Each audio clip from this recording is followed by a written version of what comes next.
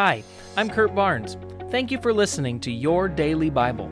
It's my prayer that you would be continually growing in your relationship with Jesus and that this podcast would be one of the many tools that the Holy Spirit is using in your life to bring about transformation.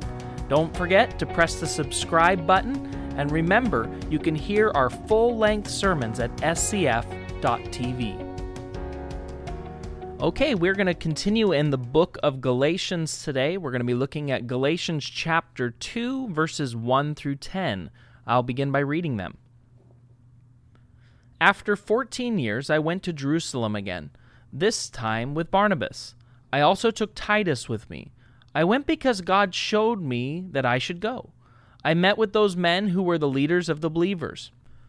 When we were alone, I told them the good news that I preached to the non-Jewish people. I did not want my past work and the work I am now doing to be wasted.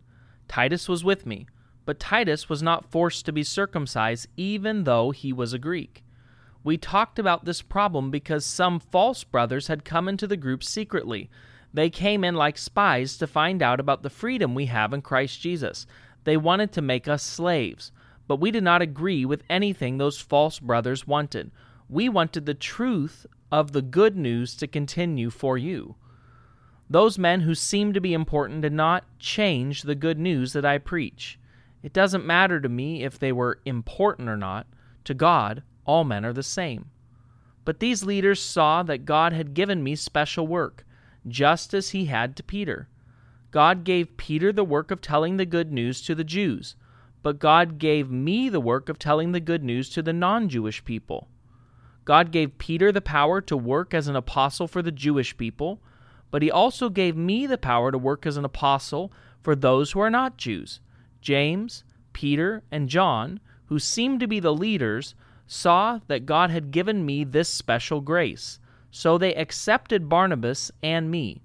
They said, "Paul and Barnabas, we agree that you should go to the people who are not Jews. We will go to the Jews." They asked us to do only one thing, to remember to help the poor, and this was something I really wanted to do.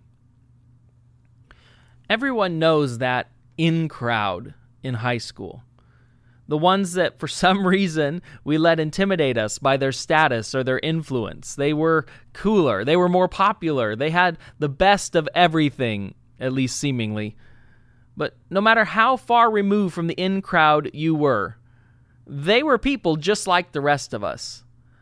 They faced the same struggles, they had the same hopes and the same fears, and while we might have been intimidated at the time, God sees us as all the same, and he doesn't show favoritism. We're all sinners, and we all need a Savior.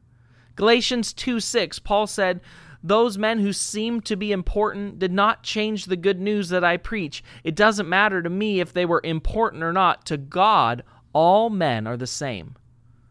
See, the gospel is the same no matter whom it's presented to. It takes the same amount of grace and mercy to be forgiven by Jesus no matter how and where or what kind of car you drive, what kind of bank account you have, no matter how well-behaved your kids are, and no matter what school they're in. No matter what special status we believe we have, there is no such thing as special status in God's eyes. Maybe middle and high school seemed like a terrible time in your life, and maybe they're now decades behind you. Maybe you're still scared to talk to your neighbor about Jesus because you feel like you're ill-equipped.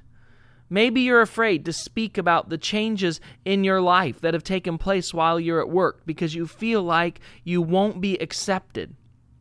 Listen, in God's economy, there is no such thing as "I'm just a." See, God doesn't rate us according to our status. He looks at our hearts. And if God is prompting you to have a conversation, do it. And remember that the person who's sitting across from you is also just another sinner in desperate need of a Savior. Let's pray. Father, the salvation that you offer is the most important thing on this world. I thank you that, God, it's reached us, that we know you and we have a relationship with you. But God, we recognize that this world is a hurting and desperate place.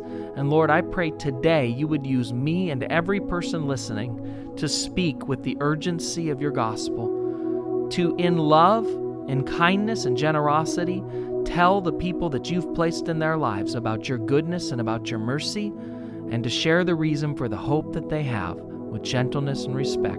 I pray it in Jesus' name. Amen.